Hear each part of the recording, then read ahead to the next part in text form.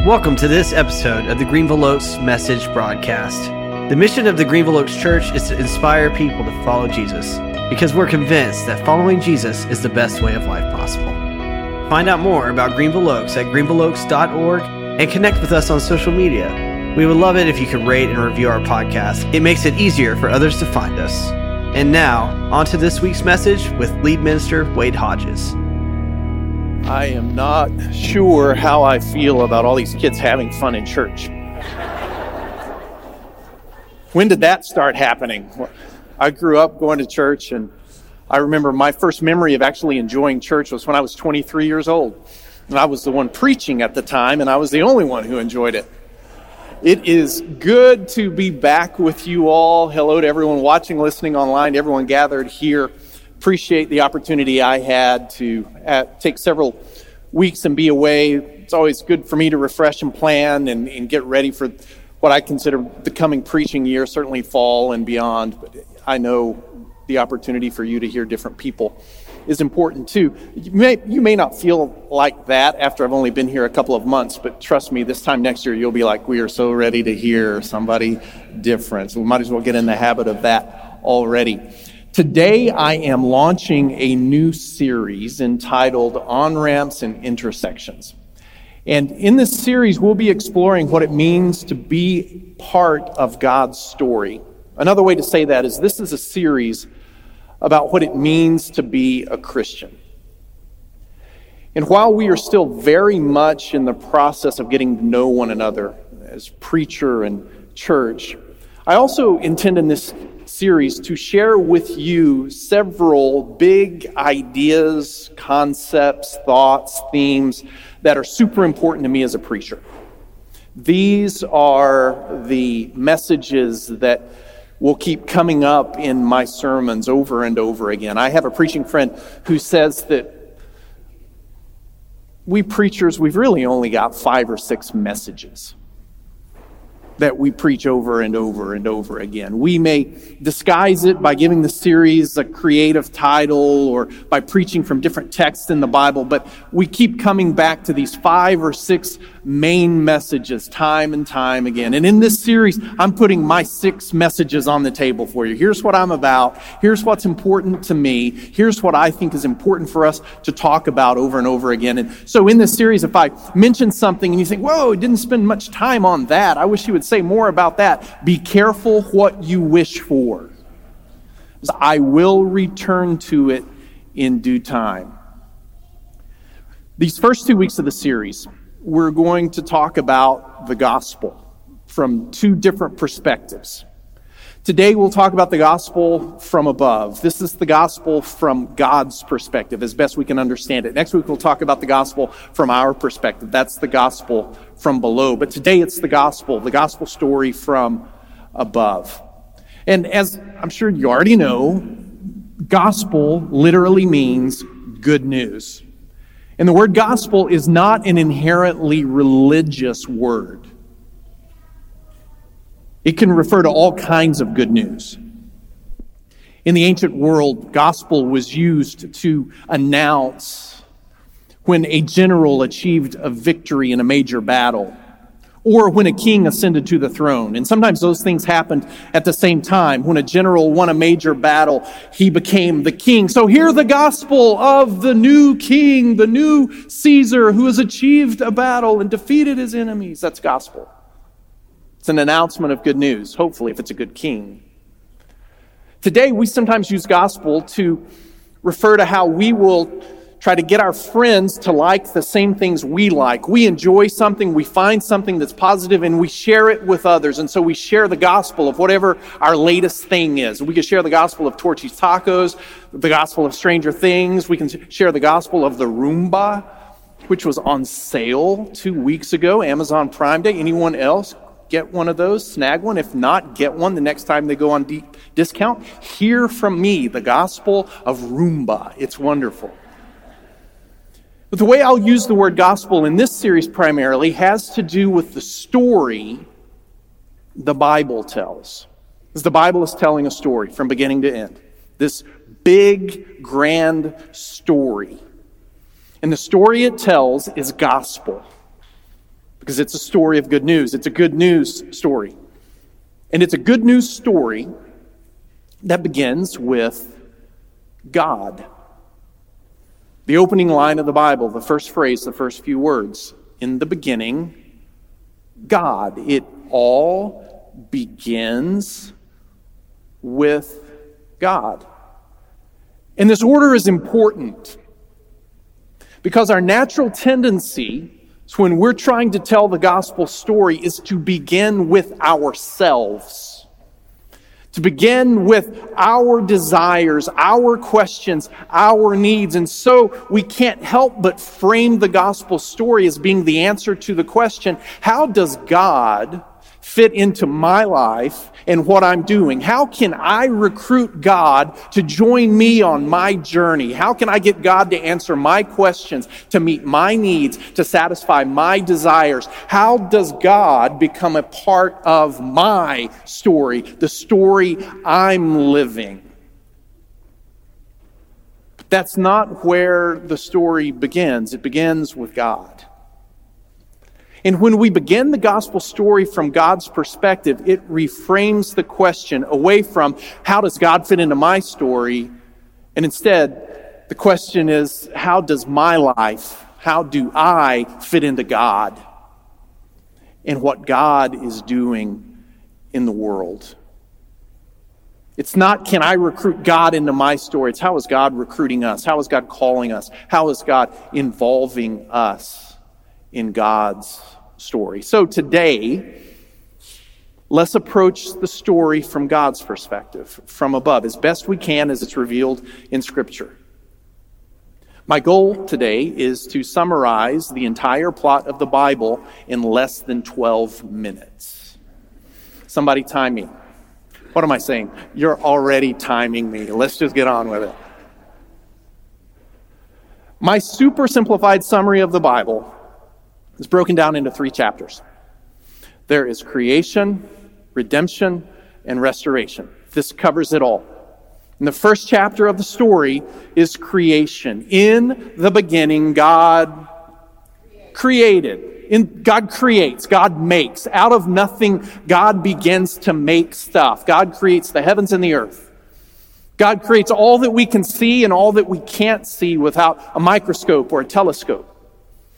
And what God creates is massive.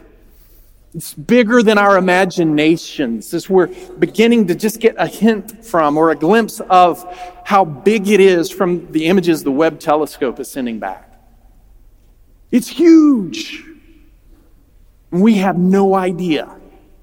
It's big, bigger than us, always bigger than us. It's not only big, though, it's also good.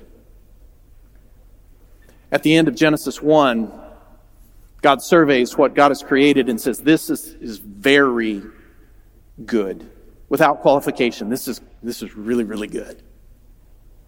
And the crowning achievement of God's creation in the creation story at the beginning of Genesis are human beings. Male and female, God creates them in God's image. God creates humanity in God's image to be God's representatives on the earth. To be created in the image of God is to be created with the ability to exercise God's authority and God's creativity in the world. To extend God's love and care in God's creation, because God's creation project is motivated by love. Why does God create in the first place? Because God is love. And the love that God is, God shares. God makes room in creation for more love. God creates more beings, more things, more stuff that can receive God's love. It's all motivated by love. And to be created in the image of God is to be capable of love. Loving God, but also loving each other. And so God creates humanity in God's image so that we can continue to love and care for all that God creates and loves. That we can oversee and steward and supervise and create even more good things in God's good world.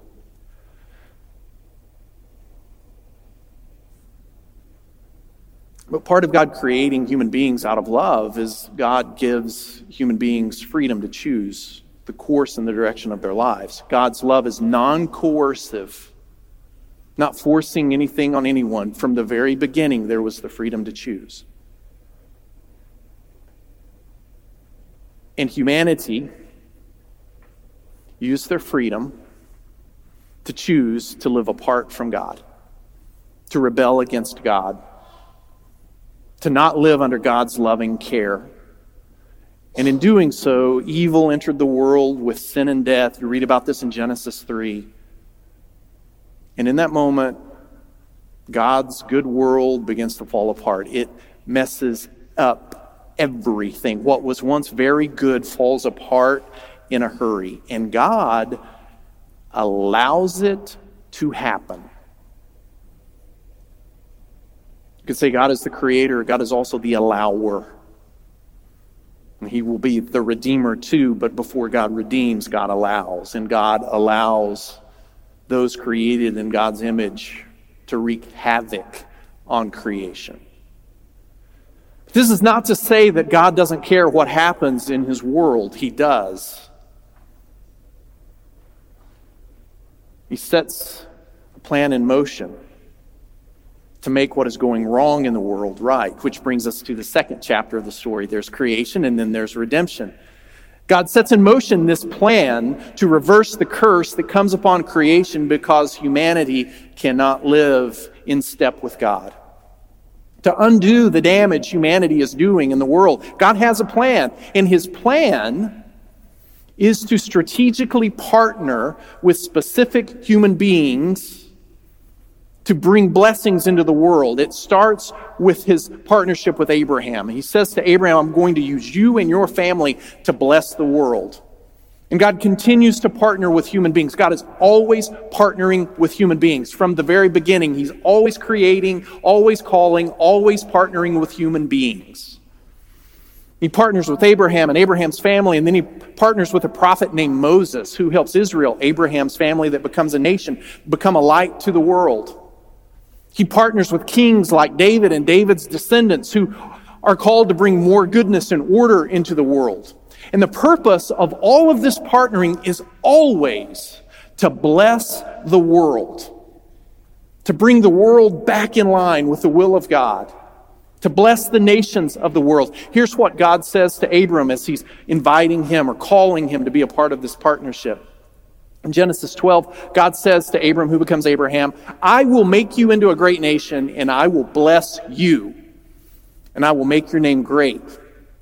And I will bless you and make you great for a purpose, so that you will be a blessing. And ultimately, so that all the peoples on earth will be blessed through you. That's God's plan of redemption. But the plan, as you keep working through the story, the plan keeps getting derailed. God's intention to bless all of creation keeps going off course because God's human partners cannot be faithful to God. They cannot break free of their slavery to the forces of evil. They keep rebelling against their Creator. They keep messing up. They cannot get it right. Another way of summarizing the Bible, simply this: people are unfaithful. And God loves them anyway and will not give up on them. And so, in spite of humanity's perpetual unfaithfulness, God cannot find a suitable human partner who will uphold his or her end of the deal. He can't find one. So God, and I'm summarizing a lot here very quickly, God then enters creation, becomes flesh as Jesus of Nazareth, the Christ. God steps into the story to be the finally faithful human being. When God can't find another human being who can get it right, who can be faithful, who can do his will, God says, okay, I'll do it myself. And he becomes a human, Jesus of Nazareth, the Christ. And he does what no other human has ever been able to do. He overcomes and defeats the forces of evil and begins to restore the image of God in humanity. This is what God accomplishes through the life, death, and resurrection of Jesus Christ. Which leads us to the third chapter of the story. Restoration. So the life, death, and resurrection of Jesus Christ is the catalyst that sets in motion a chain reaction that is still ongoing, that someday will culminate in God healing completely and totally, restoring completely and totally all of creation. Whatever's not quite right now will be right someday. Whatever is fractured and broken and torn now will be healed and repaired and restored someday. Here's how one early Christian writer and preacher summarizes it in a letter to an early Christian church. This is Paul in Colossians. It says in Colossians 1, verse 19, it says, "For God was pleased to have all of God's fullness dwell in Christ, and through Christ to reconcile to himself all things." All things. Not a few things, not some things, all things. Whether things on earth or things in heaven, include the things we can see and the things we can't. The big things and the small things, the microscopic things, the telescopic things, all of it. By making peace through his blood shed on the cross. The sacrificial love of God makes peace and brings all things in creation together. It's restoration. It's all coming back together. And we get hints of the end of the story. We're not there yet. We're still waiting for it. We're still hoping for it. But we get hints of the end of the story near the end of the Bible, where God's love transforms the world into a new heaven and a new earth. And some of this language I'm about to read is symbolic, but it's near the end of the Bible, at the end of the book of Revelation, Revelation 21, beginning of verse 1. It says, "Therefore I saw a new heaven and a new earth." This new creation. "For the first heaven and the first earth had passed away, and there was no longer any sea." Sea is symbolic of evil in a lot of Jewish literature. The evil's gone. "And I heard a loud voice from the throne saying, 'Look, God's dwelling place is now among the people, and he will dwell with them, just as it was always intended. They will be his people, and God himself will be with them and be their God. He will wipe every tear from their eyes. There will be no more death or mourning or crying or pain. For the old order, the old brokenness of things has passed away.' And he who was seated on the throne said, 'I am making everything,' not some things, not a few things, all things. I'm making everything new." This, my friends, my brothers and sisters in Christ, this is the gospel from above.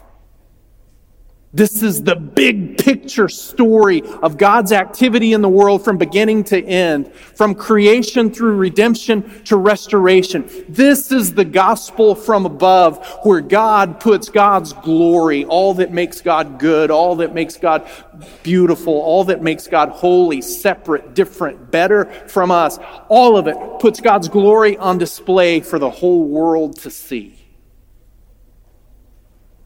This is the story from above that allows God to be God and to shine forth as God. This is the good news that causes the mountains to sing with joy and the trees to clap their hands and every created thing with a voice to shout, "Hallelujah." The gospel from above is that God in Jesus Christ is putting his broken, fractured, torn apart world together. And someday it will all be one. And it will be glorious. This is God's work. And this is God's mission in the world. Not our mission. It's not our work. It's God who is doing it. Someone has said so well, the church doesn't have a mission. The mission of God has a church. We're not inviting God into our mission. God is calling us into God's mission. His mission, His dream, His work, His activity. And we as followers of Jesus are invited to be a part of it because God is always partnering with human beings. Always partnering with human beings. But in order for us to be helpful partners rather than harmful partners, God has some work to do in us. God has some work to do on us. And that's why we also have to look at the gospel from below, from our perspective. But that's next week. Today, though, let's ask God to open our eyes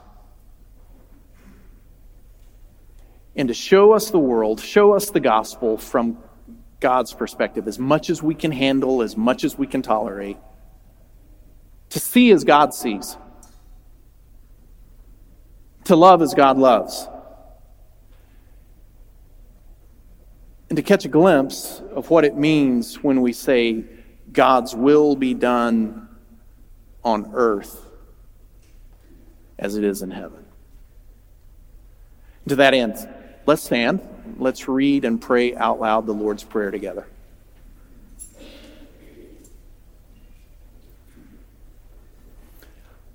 Let's pray. Our Father in heaven, hallowed be your name. Your kingdom come. Your will be done on earth as it is in heaven. Give us today our daily bread. Forgive us our debts as we also have forgiven our debtors. And lead us not into temptation, but deliver us from evil. For yours is the kingdom and the power and the glory forever and ever. Amen. Go in peace. Have a great week. See you next time. Thank you so much for listening to the message from the Greenville Oaks Message Broadcast. We hope this message enriched your life and can help you inspire others to follow Jesus, because we honestly believe following Him is the best way of life possible.